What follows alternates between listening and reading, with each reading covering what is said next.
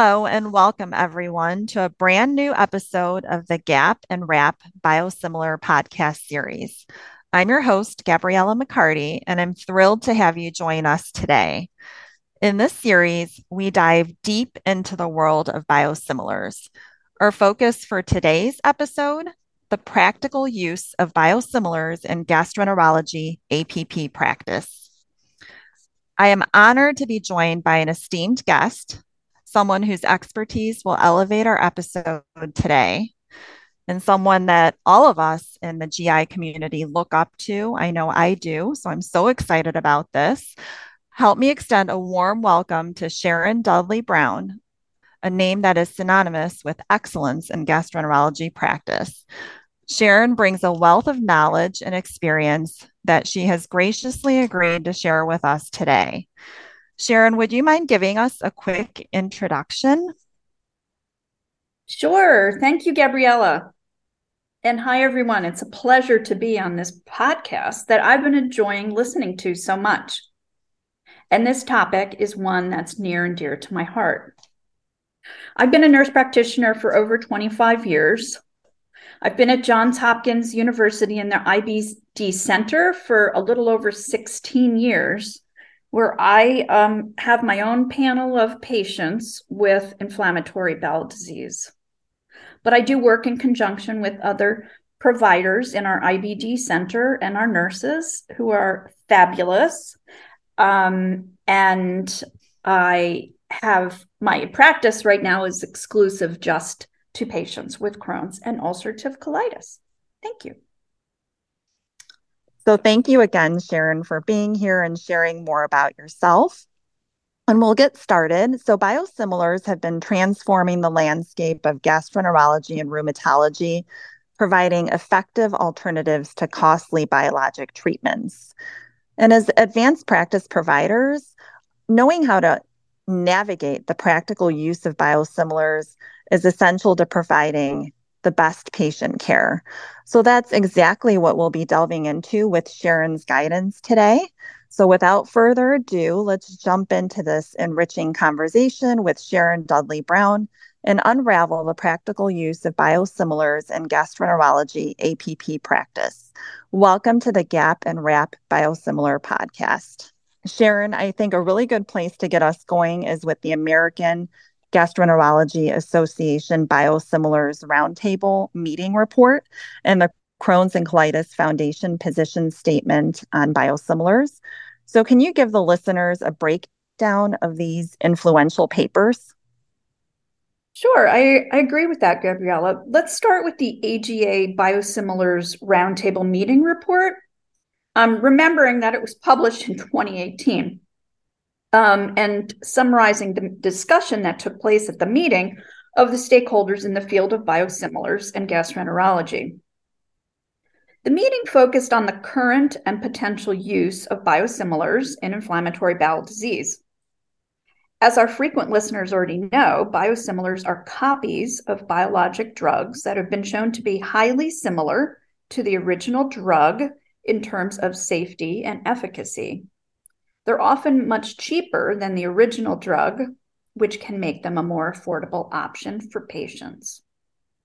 The meeting participants concluded that biosimilars have the potential to improve access to affordable treatment for IBD patients.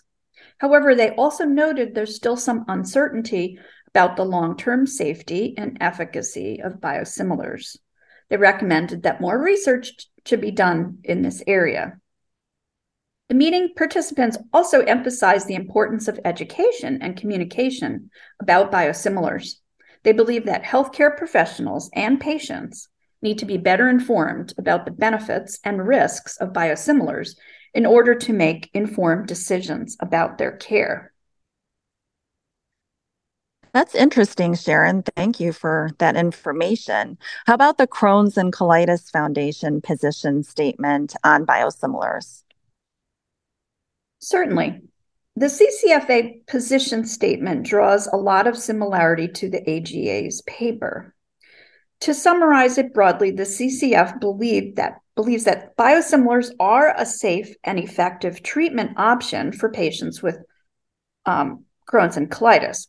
They're not opposed to patients switching from the originator biologic to a biosimilar as long as the patient is in clinical remission. However, they are opposed to multiple switches between the originator biologic and biosimilars due to the lack of data on the safety and efficacy of this treatment strategy. The CCF also advocates for a patient-centered approach to treatment decision-making, with the patient and healthcare provider working together to choose the best treatment option, which seems pretty reasonable. Thank you for that wonderful breakdown of those two papers. I think it gives us a great base to talk about the more practical aspects of utilizing biosimilars in our practice. So we'll go through some different questions in, doing this on a day-to-day basis with your IBD patients. And one thing is for APPs and gastroenterology, what are some of the key considerations when transitioning patients from reference biologics to biosimilars? That's a really good question, Gabriella, especially to start this off with. I think first is the notion of stability, which was just mentioned previously, that the patient, their disease needs to be fairly stable. Therefore, they can't be like in the middle of induction. I have been successful in getting a delay in getting a switch to a biosimilar if a patient just started induction, or if a patient like just got out of the hospital and maybe had the first dose in the hospital, maybe they've even had two and they're just still not doing great, and you're still as a clinician deciding on their response and dose and all of that. So they need to be stable. In addition, I don't allow any switches on pregnant patients because we have no data. There is no data out on doing a biosimilar switch during pregnancy. So those are sort of the two reasons to talk to your lovely insurance company and PBM and convince them that the patient cannot switch at the time. The other side of this, in terms of key considerations, is really to inform the patient, informing them of the safety and efficacy, and that's sort of reminding them what a biosimilar actually is, and that now we know that these biosimilar medications are safe and effective, just as safe and just as effective as their original treatment. So focusing on that is very important. And if we can, inform people in advance of any switch, because I think patients don't like to all of a sudden get a notification that they're going to have a switch in their medication. I mean, we've seen this for PPIs, for example, for many years. Patients say if something's working, I don't want to switch. And so in the case of these biosimilars, you have to inform the patient that these are shown to be safe and effective.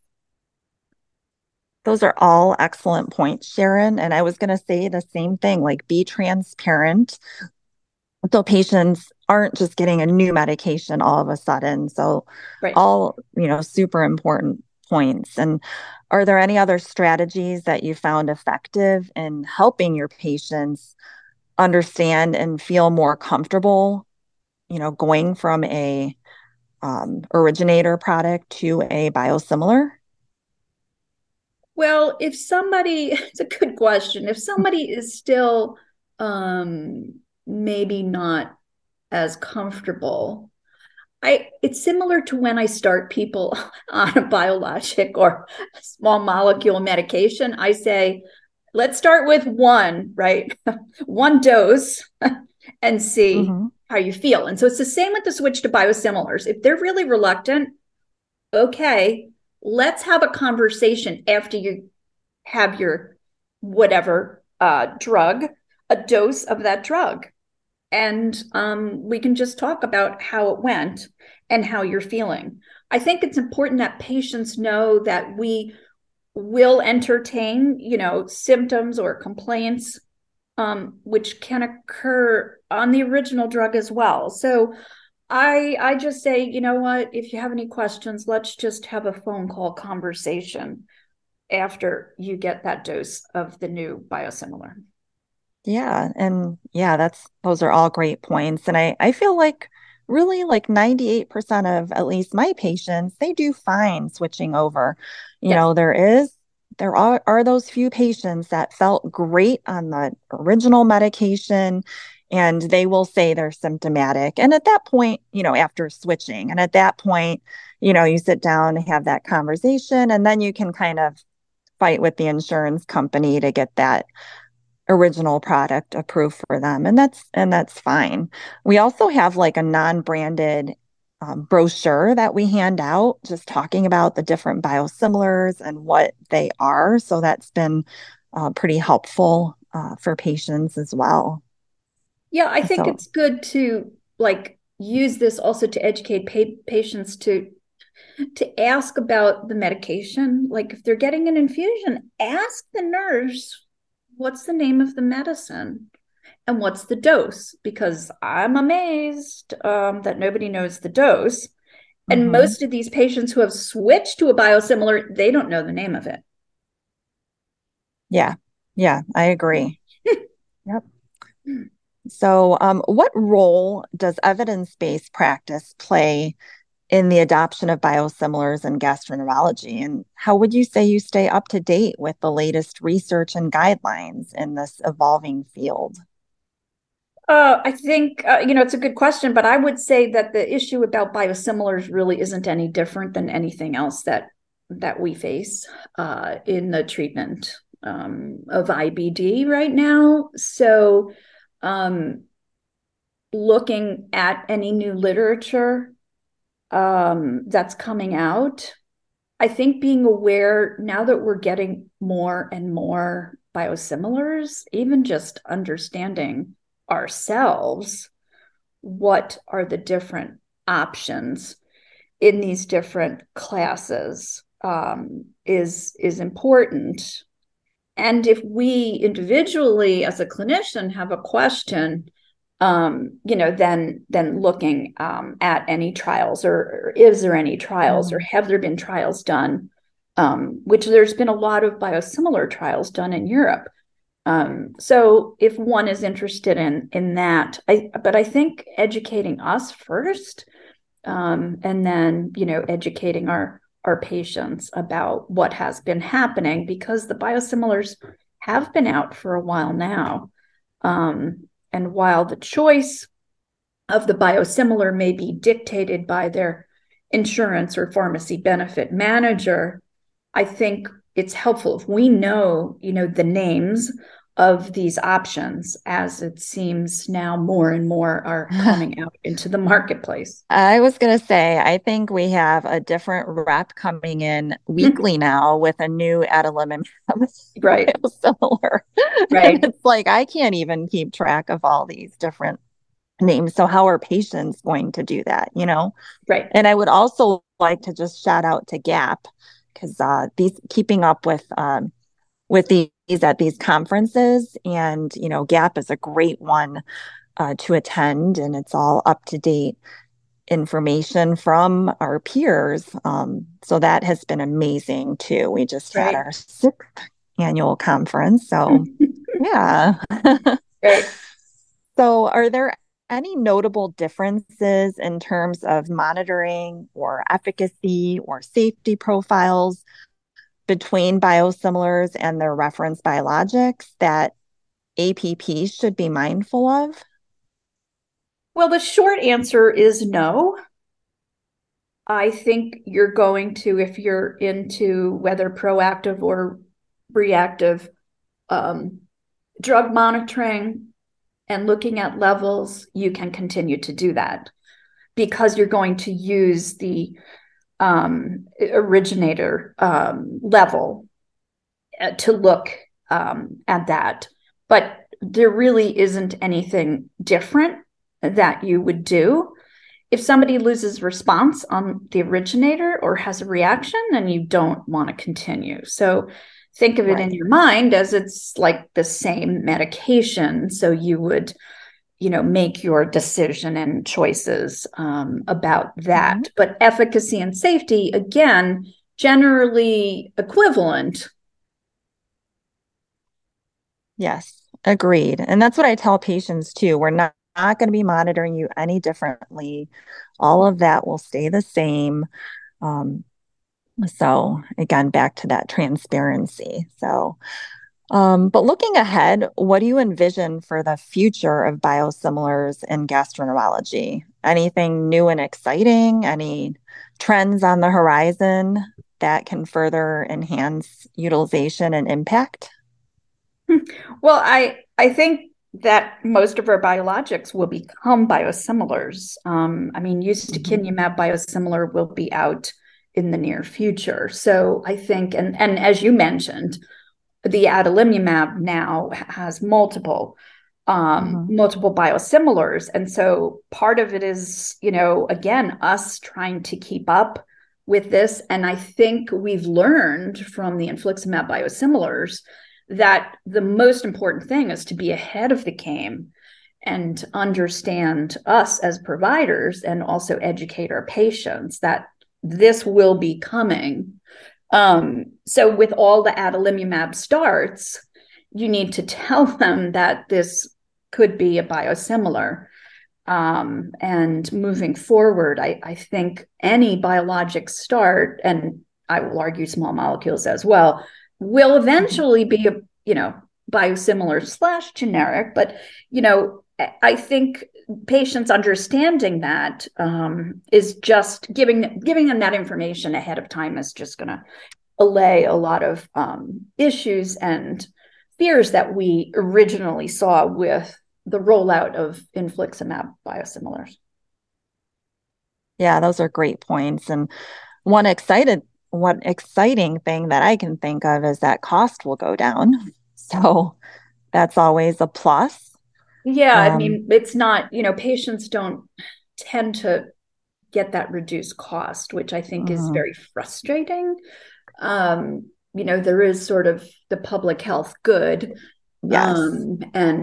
and perhaps, yes, they may see a future, decrease.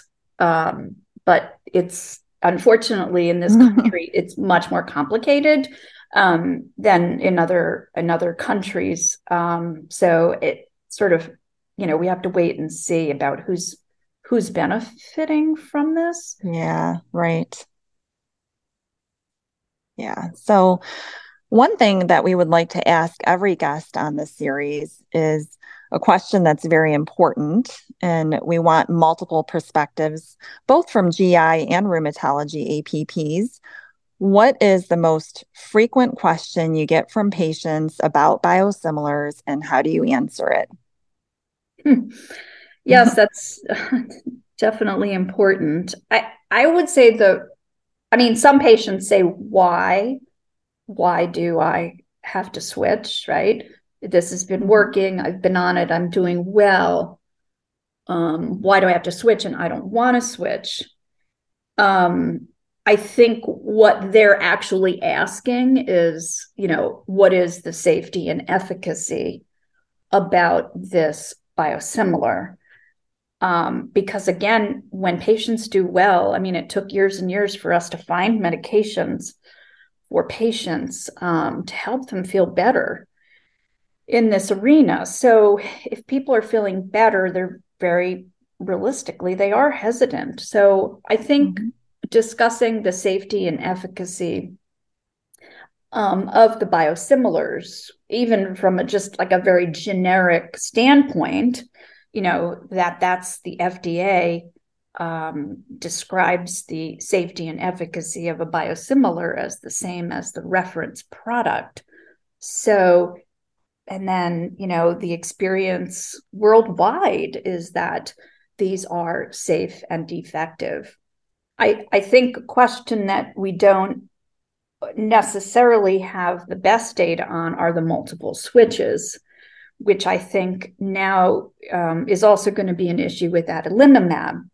We believe that the infliximab switches that people do okay from a safety and efficacy, but there's always that important need to look at that data moving forward from that. But Yeah, I those think are. just Mhm. yeah, I think just the safety and efficacy really is the most frequent question. I don't know. What about you, Gabriella? Yeah. I mean, they're worried about, I'm doing so well. Am I going to start flaring up now? Mm-hmm. So it's just that education and that, this it should be no different. And again, that reiterating all of what you said, really.